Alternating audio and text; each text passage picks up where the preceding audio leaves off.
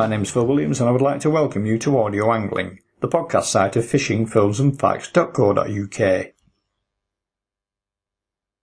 Dave Stewart, who I'm linked up with here, and who's already provided us with a full and detailed history under separate cover of his 70 or so years on the angling scene, is widely acknowledged as being the best all-round angler the UK has ever produced. But as we've been going along, your late wife Kay has also had more than the odd favourable mention here and there, and yet again I'm reliably informed that she too is worthy of the label angling legend. So please, tell us more. OK, well naturally I agree with you, but would also add that Kay was the best female all-rounder the UK's ever produced. As Brian Harris has said that about me, it must be said about Kay. As I sit here in the computer room, I'm surrounded by photographs of Kay posing with many species of fish, game, sea and coarse. Looking at them all, I'm amazed myself. It would doubtless be considered that I was prejudiced in her favour. But how else would you describe a lady who has caught 89 species of fish that we could name, plus a few we couldn't? Kay got known around the London area and many London fishing clubs because in our young days we showed fishing films of ourselves catching many species, game, sea and coarse fish. It started because we made an amateur film for ourselves for a bit of fun and showed it to a friend who was a club secretary. He asked us to show it to his club and invited a couple of other club secretaries also wanted us to show the thing, and it snowballed from there. Probably because we never charged anything, not even expenses. We also had a lot of laughs with my talkover and some of the quips from the guys. As I occasionally set up fish for anglers, a chap brought in the head of a 22-pound pike his kid had caught and asked if I could mount it on a board. How they severed the head from the body, God only knows, as it was very ragged just past the head. Thinking how I could use this ragged pike head for a bit of fun, we took it with us on a pike trip, and I filmed Kay deliberately making an absolutely massive strike, and she winds in this head. These early films were without a soundtrack, so I did a talkover, of course, and when I said, "I believe you struck too hard, love," it got a hell of a laugh. Also remember one shot of Kay returning a carp when a guy yelled out, "I'd have kept the carp and chucked her back." Kay had a great sense of humour and didn't mind this sort of macho banter. Of course, showing films may well have helped us in the fishing tackle business, and I noticed even blokes were quite willing to discuss angling and tactics for various species with that lady. Kay never needed anyone to unhook her pike, or barracuda for that matter. Being the gentleman I am, maybe I would have offered, but only if I wasn't busy, like drinking a cup of tea or eating a sandwich, for example. While I'm mentioning the angling films we made, although I think they were very poor quality compared with the modern equipment one can use, the Richworth boys wanted me to make it into a professional video, so I had Kay and I up at Shepherd's Bush Studios to do a talkover and a chat about fishing, and I had a stinking cold at the time. Kay nearly always came with me to our film shows, and if I was not well, rather than let anyone down, she would take the equipment and give the show. She would have had to do the talkover, but whether she gave a talk or answered questions afterwards, I don't know. In 1993, the magazine Carp World featured Kay, then in her 60s, on their front cover with a couple of carp, 36 and 25.5 pounds, not big by the standards of the day, especially as we were fishing in France. But as we had more or less given up fishing for carp long before that, we did enjoy the odd trip. Why I'm mentioning it here is that whoever wrote the caption must have known she carp fished years before. The caption read, Kay Stewart, star of carp films and books before most of us started carp fishing.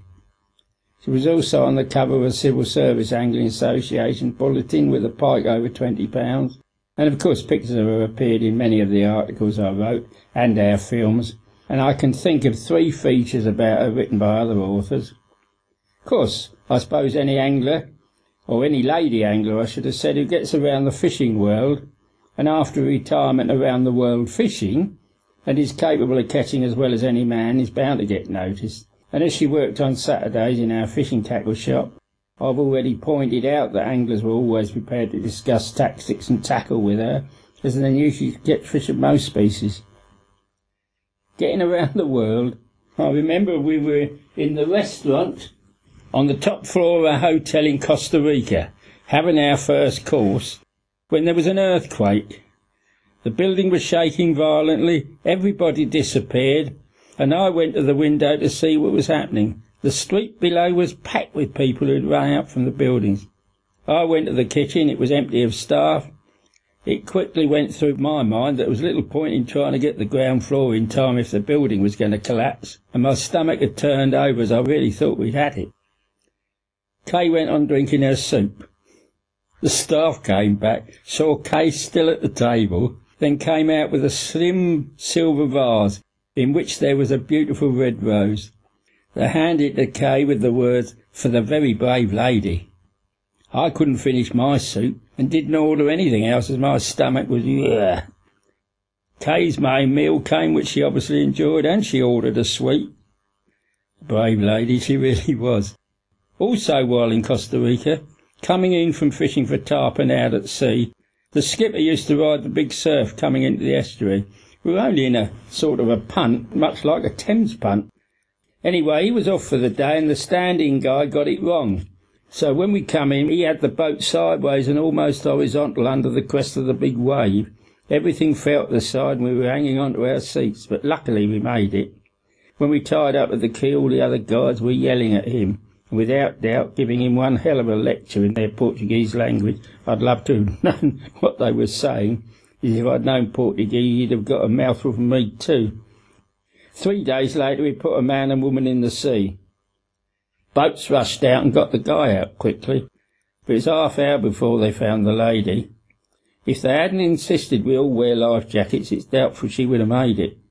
The chap went out the next day, but the lady wouldn't, and the day after that to fly in an unscheduled plane as the couple insisted on leaving the lodge.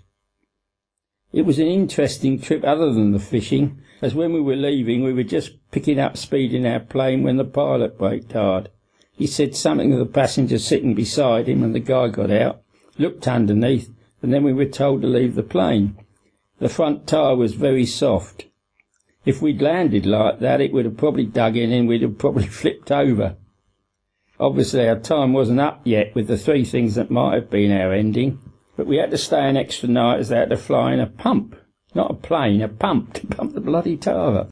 I said earlier that I would tell the tale of our first day at sturgeon fishing, as then you will see what I and any other anglers were up against when fishing with Kay. As we were well into our 60s on that first trip, we had long since got past the necessity to rush out early to get a swim or grab every minute. So when we rolled up the river, our friends were already fishing, and one of them was playing a sturgeon. When boat fishing at sea for the big boys, Kay and I would take it in turns at the rod, and I always let Kay have the first hit. So we'd already decided to do that also with the sturgeon fishing. Danny, our guide, took us out and parked very near to our friend playing the fish. In Canada, you're allowed 1 rod per angler, so out went 3 baits. 1 for us, 2 for us, and 3 for us, as the guide really puts his bait on the 3rd rod out for his clients. Within 5 minutes over goes the tip, so Kay, having first hit, grabbed the rod and whacked it, sort of. As when a sturgeon is making off at high speed, it's more like just hanging on harder for a second than striking. About 50 metres downstream there's a huge splash as this first sturgeon tries to fly. The fish then takes off again at speed downstream, so I said to Danny, "You'd better up anchor." He looked at me a bit funny as we took off after the fish. Within half hour, Kay got the beast beaten, so she hung on while Danny towed it towards the shore to take some pictures. Our friend came down a bit later with his fish, which he had played an hour, so Danny borrowed his guide to help him lift the fish for Kay so that I could photograph her with it. Sturgeon recovered fairly quickly, so after measuring it, Kay soon waved it goodbye. Our friend's fish was 160 pound, the same as Kay's was reckoned to be, but he played it much, much longer. But they didn't chase it, and only towed it down to the shallows after it was played out. By coincidence, 160 pound was the same weight as Kay's first common skate. I realised why Danny had looked at me a bit funny, as I didn't usually chase after them unless they were absolute monsters. But the following year we noticed all our boatmen followed fish except for the very small ones. Anyway, it was my turn then, Soon the rod tip nodded and I played out my first sturgeon, £45. When the next bite came, Kay asked me if I would take it. She'd had a sore hand, well, a sore finger really. Only a few days before we went on the trip, Kay had a finger they called trigger finger. It would stay closed if she'd got her hand shut, then when she opened her hands it would stay closed, but it would suddenly spring open like a trigger. A doctor had advised a cortisone injection down the finger, and that had cured the problem. But after playing the fish it was sore, so I took the next one. It was much bigger, £85. When another fish took the bait, Kay said now her finger was rested she would have that one, and after a bit of hard work we were taking pictures of a 220-pounder. So Kay's first two sturgeon were 160 and 220, and my first two were 45 and 85. If we'd taken the bites in turn as we usually did, the larger fish would have been mine. Of course I accused of being in league with the devil, and therefore knowing the size of fish picking up the offerings. Over 8 or 9 trips after sturgeon, Kay had many 100-pounders, at least 3 others over 200 pound. John Roberts, who was one of our party, told us that Danny was amazed at the speed at which we could land the fish. He said he'd had great big lumberjacks take much longer, but what amused me was when he said, and they're only little. On several trips Kay showed her ability. In Ireland, for example, when we were fishing in Tralee Bay, her first skate, the 160-pounder, was brought to the boat in 25 to 30 minutes, but we did harness her up. She was also harnessed up when she hooked another big skate, a fish the skipper said must have been massive. They are usually brought to the boat, even if it takes a while, and it is a big fish. Perhaps because the bay is relatively shallow, this skate decided to swim off. After a couple of 100 yards or so, the line had gone from the reel, we decided we should follow it as it swam very slowly and powerfully hugging the bottom. We slowly passed the Maury Islands when Skipper Bryan said we'd gone about a mile. At one time it did a surge and pulled Kay hard to the edge of the gunwale, but then Kay started to raise it from the floor. Bit more pumping and it was gone. It would come out. What was unbelievable was that the hook had almost been closed to the point was near the eye. It was a 6-0 O'Shaughnessy hook, and I've tried to close one in a vice, no way. I was a bit angry as a guy named Tim Ely, who asked to join us on the boat, told us that the 10-0 I was using was too big and advised a smaller hook. As it was our first trip after skate and this old boy was supposed to know about catching them, we took his advice. I picked the 10-0 as we were using whole mackerel for bait, and the 10-0, even a 12-0, seemed about right size to me. After that episode we always used the bigger hook. The skipper measured some fraying of the long plastic-covered wire trace and declared that it would have been larger than anything he'd seen, probably well over 200 pounds. In Mexico, Kay beat a striped marlin. The skipper put it 250, which was a very big one for Mexico apparently, although they catch them like that off New Zealand where the record was caught. Although we both caught several striped marlin, I never got one above 150 pound. Probably before I tell more tales of her fishing life, it might be as well to tell how we met and how she became so keen to fish. Even our meeting was due to fishing in a way, as it was the close season, and I suggested to my best fishing mate that I'd drive down to the coast and we'd chuck a bait of some sort off the beach. Doug Clay, my fishing pal, was about 15 years older than me. As it was just going to be a mucking about thing just to use a rod, I suggested he bring his wife, and if we don't fish too long we can go and have a meal somewhere afterwards. Next day I got a phone call from Kathy, his wife, asking if she could bring a friend. As Kathy was Dougie's age and I was only 22, I thought it would be a lady quite a bit older than me, so I was somewhat surprised when she came with this young girl, a 19-year-old. We didn't fish for long as we couldn't get bait and use earthworms. They dissolved in salt water. I had a lot to learn about sea fishing. Over a meal with plenty of chat, I found that this girl was bubbly and fun, and I liked her. And there was no doubt she liked me. So when we went home, Doug drove, and this girl and I sat in the back and talked, and talked, and talked. Doug drove to his house, so I drove this young lady home. We made a date, and that's how I met Kay. In those days, a date was nearly always a trip to the pictures, as hardly anyone had television, which was still very new. So Kay turned up at the tackle shop near closing time. and I introduced her to my partner Dennis. He closed up, and we walked just along the road to the Ritz Cinema. Haven't a clue what the film was, but no matter. When we were shown to our seats in the dark, I handed Kay the box of chocolates that I'd bought for her. They were in a pretty box, and around it was a nice ribbon tied in a bow, a nice red ribbon actually, all contained within a tight cellophane covering. And Kay had a little difficulty, but managed to remove it all, opened the box, and held it for me to take a chocolate.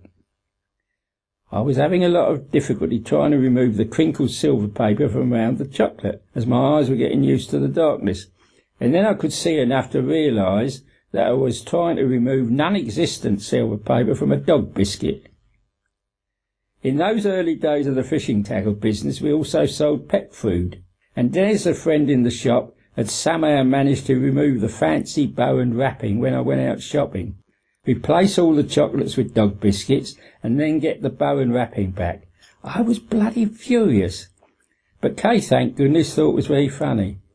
If Kay had not got a sense of humour, that might have been the end of a romance before it really blossomed. But as friends have said to me, Kay and I were meant to be, and we really gelled and liked each other's character and company, as no doubt we were soon in love.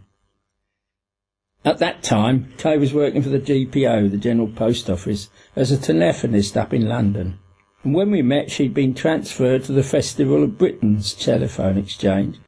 She had this sense of humour, more subtle than mine, but she would also try anything for fun.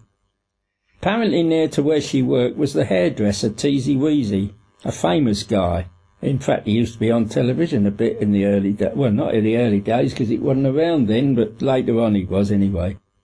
Anyway, apparently this guy would do the girls, the telephonist girls, during their lunch hours. He'd do their hair, any style, as long as they let him experiment on the hair with colouring and all sorts of things. They'd get it done for nothing. So Kay would sometimes have coloured streaks, and every week a different hairstyle.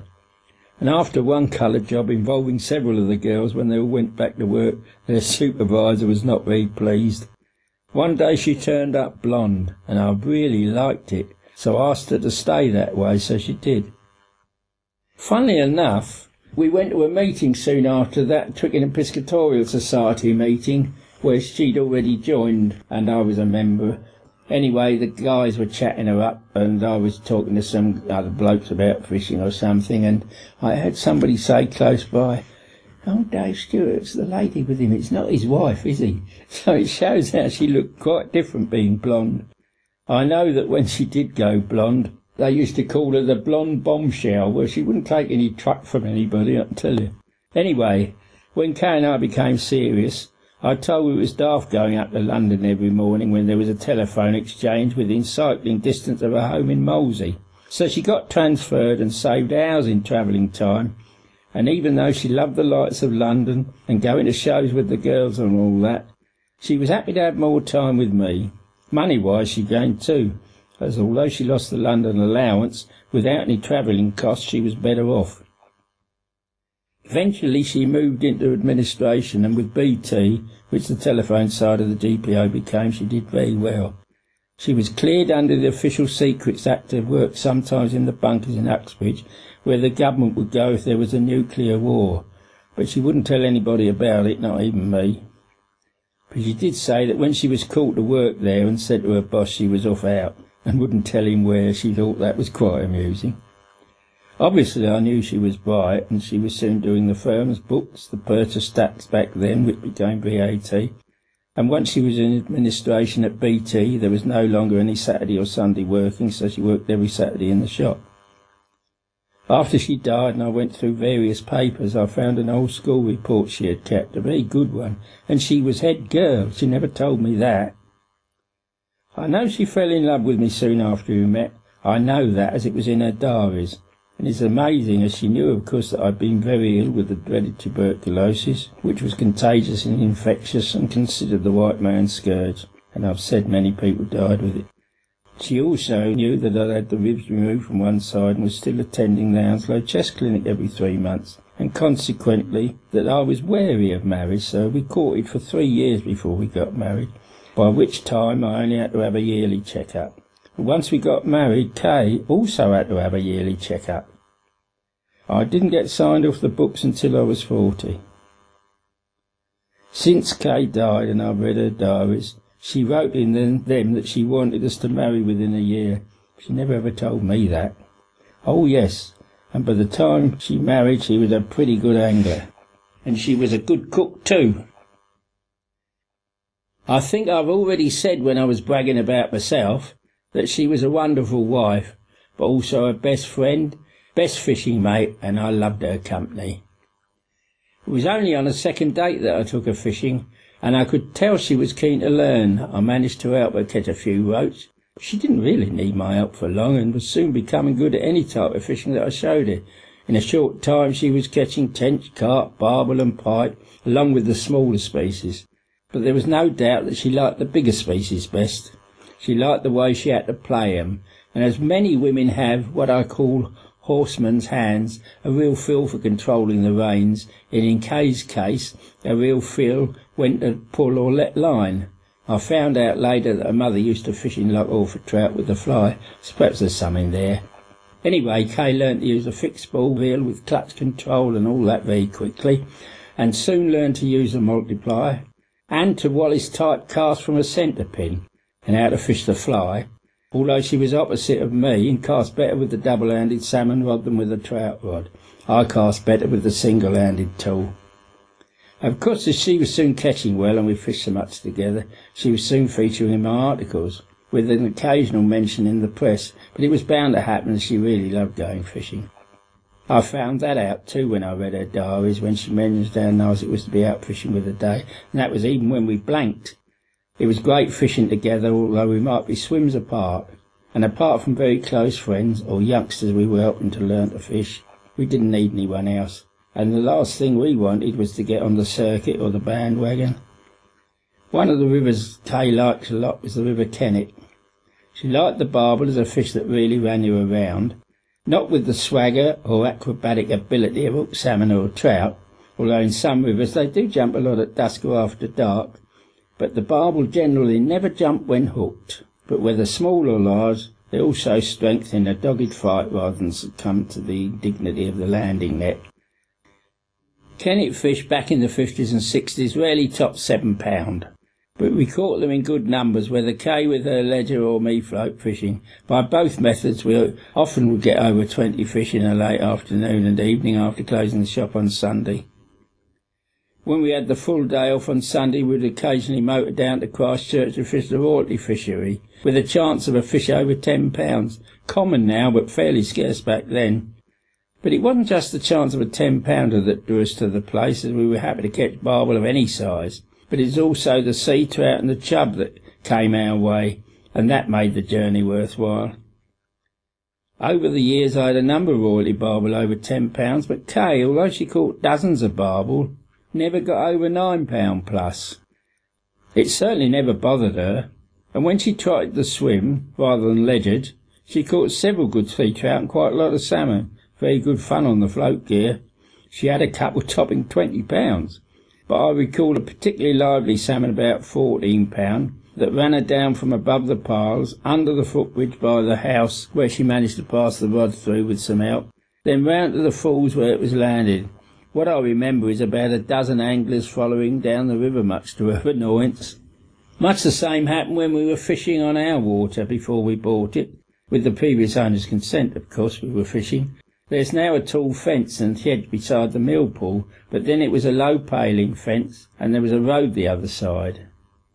Kay hooked a salmon that went hammering downstream with her in hot pursuit, past where she could follow through the bridge at our lower boundary, where she managed to turn it. She walked it back up a bit, and then the fish decided to head back up it to the mill pool, just what Kay wanted. She then kept it in the mill pool, but it was a tough one and took her a while before it could be tailed. In the road outside, on the fence, were about at least a dozen people following her down and back up. When about halfway, a lady leaning on the fence said, "Don't lose it." Kay's retort was rather sharp. "What the hell do you think I'm trying not to do?" When this £17 fish was banked, much to Kay's embarrassment, the audience all clapped.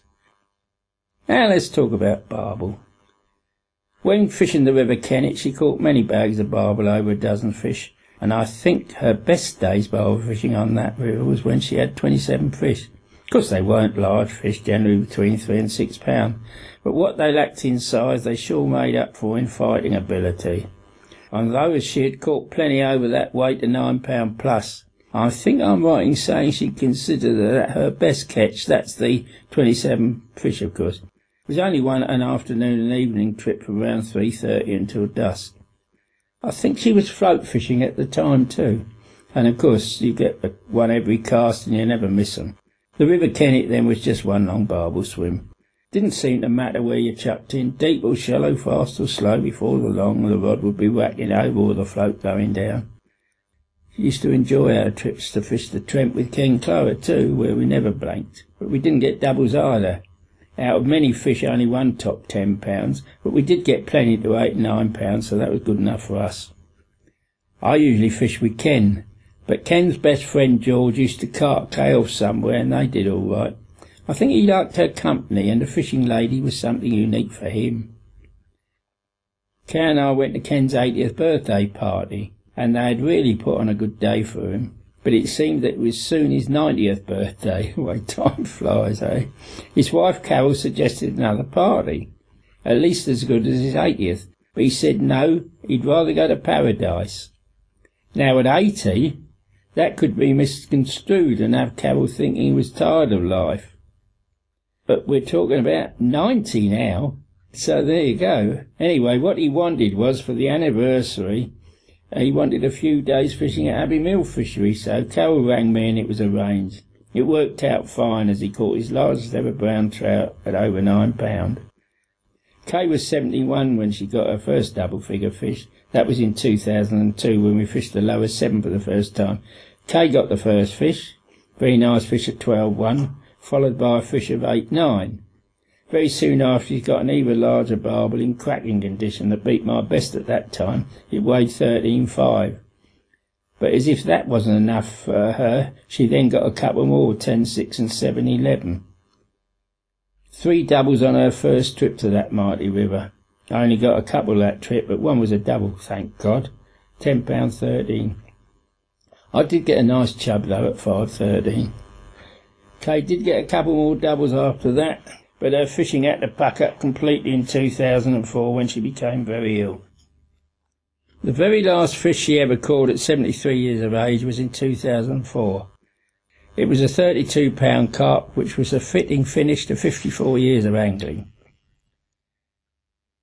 Chris Ball, who collects such things as old rods and reels and that sort of thing, had a hollow glass barbel rod that Kay used for a long time before we went over to Carbon. He said it had a very nice action, but I think he liked it because he collects tackle, and Kay had her signature on it. He also took a couple of our homemade buzzers, which if battered, would still work fine. As Kay worked for the GPO when we made them, she had access to rejected platinum relay contacts, which the engineers were discarding, and of course they never corrode. I don't collect anything, and Kay would not want her tackle hanging around unused, so I've given it a lot of it away. One recipient was Stuart Harris, that's Brian Harris's son, who told me he'd had his Rapidex centre-pin reel stolen, so I gave him one of Kay's. Phoned me soon afterwards to tell me he was using the reel for his tench fishing, and he'd played and landed a 20 or 25-pound carp, and it would be with him till the day he died. That was nice. Kay would have been pleased. One morning on her own bit of water, there was a salmon lying where I could cover it quite well, but I just not could get it to take anything. I tried it with spinners, plugs, prawns and shrimp, but it wouldn't play ball. This was years ago before the house was built. So we'd gone down the night before and slept in the hut, and I'd gone out for a try before Kay got ready. Well, someone has to wash up the breakfast things. Having left the uncatchable fish and gone to try upstream above the sluices, I soon had a couple of fish, and took them down to put in the shade beside the hut, and then went up again to try a different lie. Within an half hour, Kay came up and asked, "Would you tie another prawn on for me, please? I've lost mine." "You know how to tie on prawns." "Yes, but you've redesigned the prawn mount and I want to make sure I get it right." I thought it a bit strange, as she knew well enough how to tie the bait, but I thought I'd better go down. I wasn't getting any takes anyway. So down I go with the lady, and there beside the hut were 3 salmon, not 2. She had only gone and caught the one I couldn't get to take, and with her sense of humour, and the fun we had winding each other up, that was her way of telling me. Well, I'd already shown the fish a map spinner, that's what she called it on. We had such a lot of fun with things like that during our fishing life, we definitely had a great marriage. Definitely before the house was built, when we arrived at the water, being a gentleman, I would put up the prawn rods and tie one on for her so that she could take her spinning rod for a cast or 2 with a met before prawning. Quite often, first or second cast, she would get a fish. Although you cannot say what size of salmon is likely to come into a river, and 40-pounders seem to have gone forever in the southern rivers, although even on a small river like the Test 30-pounders have been caught, one from our water, and I believe a 40 or 2 years ago, but on the Stour and Avon it may still be possible in the future. Chance of a big fish like that on the Test nowadays is very unlikely, and even the last 40 to come from the Avon was before my 39, and that was 35 years ago.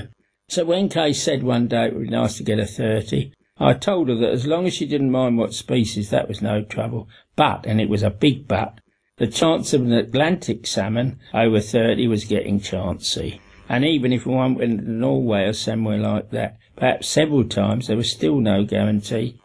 But if a Chinook was okay, we would go to Alaska.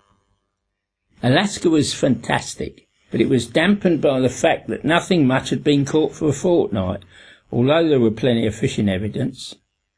The anglers were mostly trolling from boats and weren't catching much, but they fished high to avoid rocks and snags, and we found out from our own fishing that Chinook don't like to come up for a bait, not often anyway. We wanted a fish from the bank, and given a choice of method, we opted for rolling a coloured ball of wool along the bottom to imitate a ball of salmon eggs. Within 10 minutes, Kay had a fish. We were English coarse anglers, so that method of us was a doddle.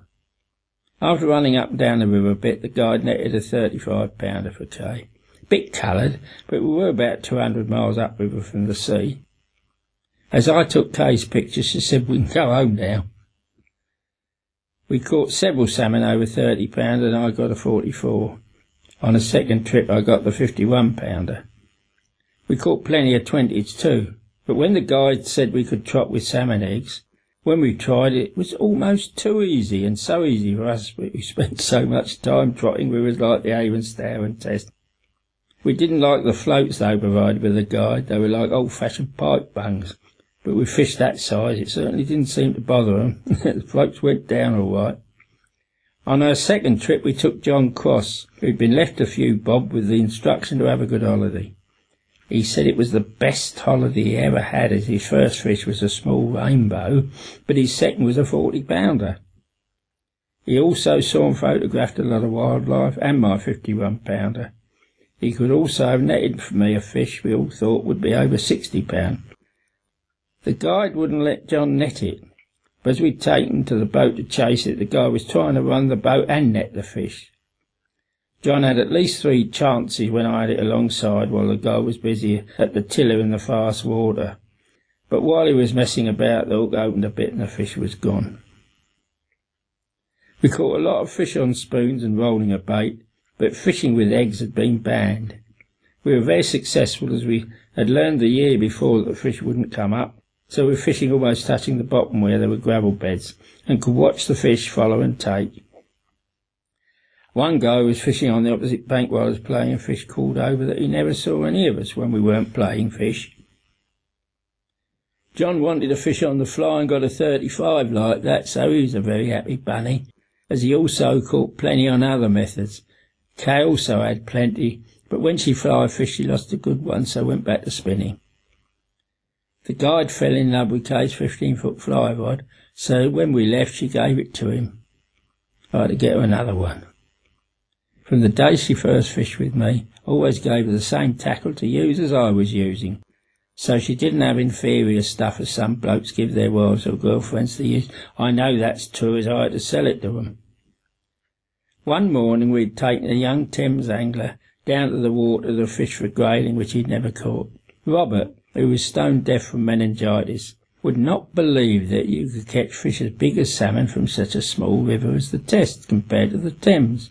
So when Kay walked down to her favourite lighted chuckamet while I was tying on the prawns and hooked a fish first cast, Robert came chiding back up to me, yelling his head off, Kay had hooked a massive fish. So I took the camera for some action shots, and as it turned out it was only a 10-pounder, but a lovely spring fish with sea lice. As well as the action shots, I took a picture of Kay with Robert and the fish, which he said he would remember all his life. I think he was about 17 then. Now he's 50. He moved to Trinidad and has caught some pretty impressive seafish out there, as well as massive conger and other seafish here. By the turn of the century, as the salmon fishing here had become so very poor compared to what it was, and although Kay loved her salmon fishing, she was so disillusioned with the state of affairs that she refused to buy a salmon licence. She still bought a coarse fishing licence, though, and still fished for coarse fish and sea fish. She was probably right, as the season here now only produces around a dozen or so salmon, although I did get 25 about 4 years ago. But when it is considered that 40 was a bad year here, and we almost double that usually, although we rarely fish more than one day each week, there is very bad deterioration. I could probably get a few more, but I won't fish when the temperature is high, and we return all fish now, and they are difficult to resuscitate in warm conditions. In our young days, not long after we met, I would take the carp fishing on a Saturday night when I was opening the shop on the Sunday morning. We would have breakfast by the water, and then I would drop her off at home on the way to work. Her parents and friends thought she was mad. We weren't always fishing close together either, and on one medium-sized lake we fished, she would be on one side of the lake and me on the other. I would hear her buzzer, then a wait, and then a swish of the rod as she struck. No bolt rings back then, as it was mostly free lining. We didn't have all the home comforts there are now either for carpentering, just a couple of bollies and deck chairs, but we wore waders in case it rained, as our legs would be sticking out. We wore those anyway for wading at the tarn.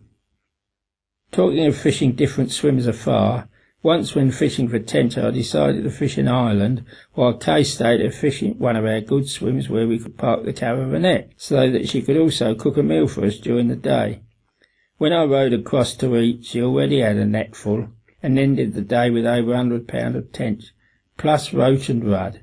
She also had plenty of fish over 4 and 5 pounds, which were big for those days, and she cooked a jolly good meal. As most of us get a bit peeved if we lose a good fish, especially if it's through the fault of someone else, you may wonder if Kay ever got angry or upset if she lost a good fish. I only saw her lose her rag on a couple of occasions. The first time was when we were fishing up on the Thurso with Brian Harris for spring salmon. For the whole week we were there it was blowing a gale, mostly it seemed in your face, and the rain didn't come down, it came sideways. Kay was fishing one day a very slow piece of the river, a bit down from where it decanted from a lock, and one had to get the fly out against the gale, very difficult. I was a couple of fields upstream of her when, carried on the wind, I heard her swear, something she rarely did. I looked down the river to see her chuck a rod down in disgust.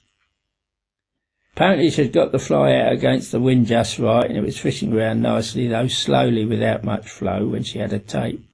As you do, she waited for the line to tighten, when the fish threw itself into the air and out came the hook.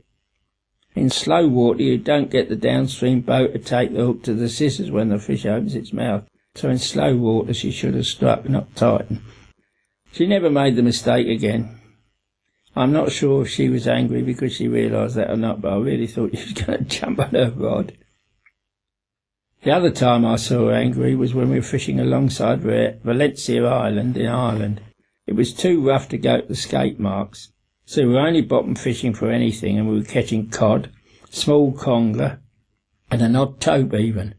We had sent at the 6-0s filled with several 100 yards of 30-pound line, and a good strong wire trace in case we got escape. They were caught beside the island sometimes anyway. Kay hooked something that took off at a reasonable speed though, and had probably taken 300 yards when it started to come up against the pressure Kay was applying. I appreciate that in the rough conditions it would not have been wise to chase it, but when the skipper, old Covey, asked Kay what line she was using, and when she said £30, he grabbed the line and hung on saying you need £80 here. The line broke. I thought Kay was going to chuck him overboard. Kay knew what she was doing and had a good chance of the fish was slowing and coming up in the water, giving Kay a chance to turn it. She was pretty mad. The only consolation was that Covey got absolutely soaked when we packed up to get back to the Man and Jetty. Personally, I think it was probably a poor beagle. No, there was a third time she got angry. Fishing with one of our good friends on the Trentford Barbel, he had turned over to fix spools after seeing us use them, but he always forgot to loosen his clutch when he wasn't holding the rod, because he was so used to centre pins and fish running off on a ratchet. Anyway, the result was a take, and away went the lot. I managed to retrieve the line and tied it to a tree. Next day I also retrieved the rod and reel. The Mitchell 300 being full of water wouldn't be a good bet, so I said I would lend him one of our spare reels. Kay was fishing nearer to him than me, so I went and got her spare. She had two she used, and I doubt if her spare had ever been used. Our friend sat up and fished, and he's a good angler and was catching a stack of barbel about 7 or 8 pound. Kay wanted to stretch her legs, so I went to his swim for a chat. He writes every fish down, so got out his list, and as he had over 20, he was bragging a bit to Kay. Your rod! I'm not going to give his name. Your rod! Still bragging. Your rod! The rod flew into the river with Kay's almost new spare reel attached. We didn't get that lot back, although I must have spent a couple of hours trying, and I cast all up and down the river. Of course he replaced the reel, but the 300s weren't being made anymore, so Kay never got one quite so good. She wasn't too happy about that, I'll tell you. There was a time also when she was a bit peevish and not really angry when fishing with tarpon in Florida. She'd caught a few tarpon by then, otherwise she might have been really angry.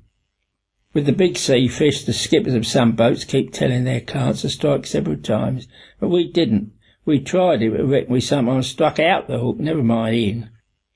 Anyway, Kay struck into a fish which started the acrobatic display, and when it stopped, the skipper grabbed her rod and kept striking, telling her that her single strike wasn't enough, and he struck out the hook. Neither of us got a monster tarpon, but we got some over the ton, and I think Kay's best was £140, a bit bigger than my best. Tarpon were great fun, and Kay enjoyed the trips after them.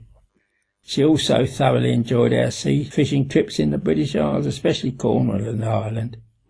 We used to fish live sand eel over Pinnacle Rock for pollock quite a bit in Cornwall.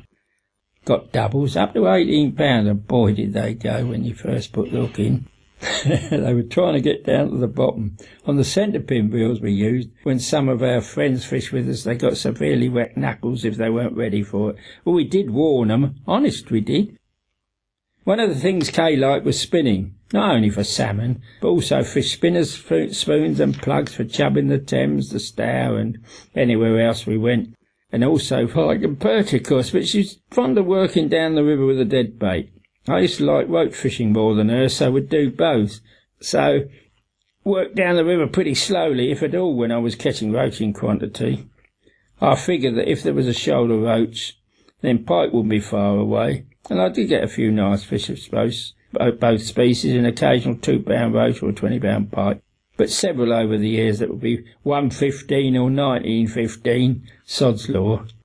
Kay worked every little slack, even if it was only a metre square, and she caught a lot more pike than me, including a fair number of 20s. When I was on about I'd caught a good roach, she would say it would make a good live bait. I would have to look up the year, but it was a while ago, when the late John Goddard and his charming wife Eileen, the late well-known beach caster Les Moncrief, and his equally charming wife Dora, and Kay and I went on holiday at the Canaries. Of course we boys went sea fishing along with Kay, who would rather do that than laze around a pool or on a beach. We were after the big, very big bluefin tuna. But they were not around, and now it was happening, except Kay got a shark, a hammerhead, that was reckoned to be over £200 by the boys, but the skipper put at 169. That was the only take of the holiday. Kay also went out with Brian Harrison, another well-known sea angler whose name I can't remember, try and catch poor beagle sharks of the Isle of Wight. Although I did mention Kay's hammerhead when chatting about my life, I'm mentioning it again, as Kay seemed to get a fish when all was quiet. It must be those female pheromones. When poor Witcher filmed me here showing the late John Searle how to catch salmon almost instantly, in a short chat afterwards I said how the 3 biggest salmon from the UK were all caught by women, and I said then it must be the pheromones, but added, I'm going to have an hormone injection. Kay would have laughed at that. During the war, Kay was sent for a while to relatives in Scotland, from where her parents came, and thinking about her parents, I had to behave as her dad was a big copper, and her mother was a sister in an operating theatre. Her mother was a Campbell, and Kay's middle name was Campbell, and as I'm a Stuart, the claymores did come out sometimes, but in truth I can't remember us ever having a really serious row. But the reason for mentioning Scotland was that Kay learnt to play a bit of golf while she was there, and when she was running along the bank after a big carp in Canada, and another angler was in the way, she would yell, "4!" If I put my thinking cap on, I could no doubt think of many more stories about my Kay. But all things must come to an end some time or other, although I'm sure most of us would like to continue a much longer journey through life that too must end. When I had a small stroke in 2000, and Kay told me that she would still wish to stay if I had another one that ended my life, both of us naturally thought I would go first. But poor Kay had some serious internal bleeding start, which eventually led to various operations and problems for her. The bleeding was arrested, and Kay was told she could go on holiday that year abroad, which we did. And she appeared to be fine and caught plenty of fish. At home for a fortnight was followed by a trip to use the double-handed gear in Scotland on the River Dee with our friends Tom and Pat Saville. After the first day, Kay didn't fish as she was feeling unwell, and on the morning of the third day was rushed off to Aberdeen Hospital with a serious internal bleed. I don't wish to go into a detailed account of Kay's illness, but a major operation in Aberdeen was followed a while later by a serious heart attack, and eventually I guess she'd had enough. There is no doubt she made an impression wherever she was, even when very ill in hospital, as she was mostly smiling and making jokes. Kay was in hospital in Aberdeen in July, and yet months afterwards at Christmas, a card came through the post signed by all the nurses and doctors in Aberdeen Hospital wishing her well. In both Winchester Hospital and Southampton Hospital, doctors told me Kay was their best patient ever. I queried that. I said, you say that to all the relatives, but they were adamant it was so in Kay's case. After Kay's death, my conscience made me feel a bit sad that I had not fulfilled her wish for me to write an autobiographical type book, and so I set to and wrote Minnows to Marlin, which was very well received. I think I've said elsewhere how surprised I was by that, as it was long since I had written regularly, and I was no longer in the piscatorial eye, so to speak, with all the magazine and TV characters in the angling world. But it was, and many people who never met Kay have said to me that they wish they'd met her. One thing I know, I miss her like hell.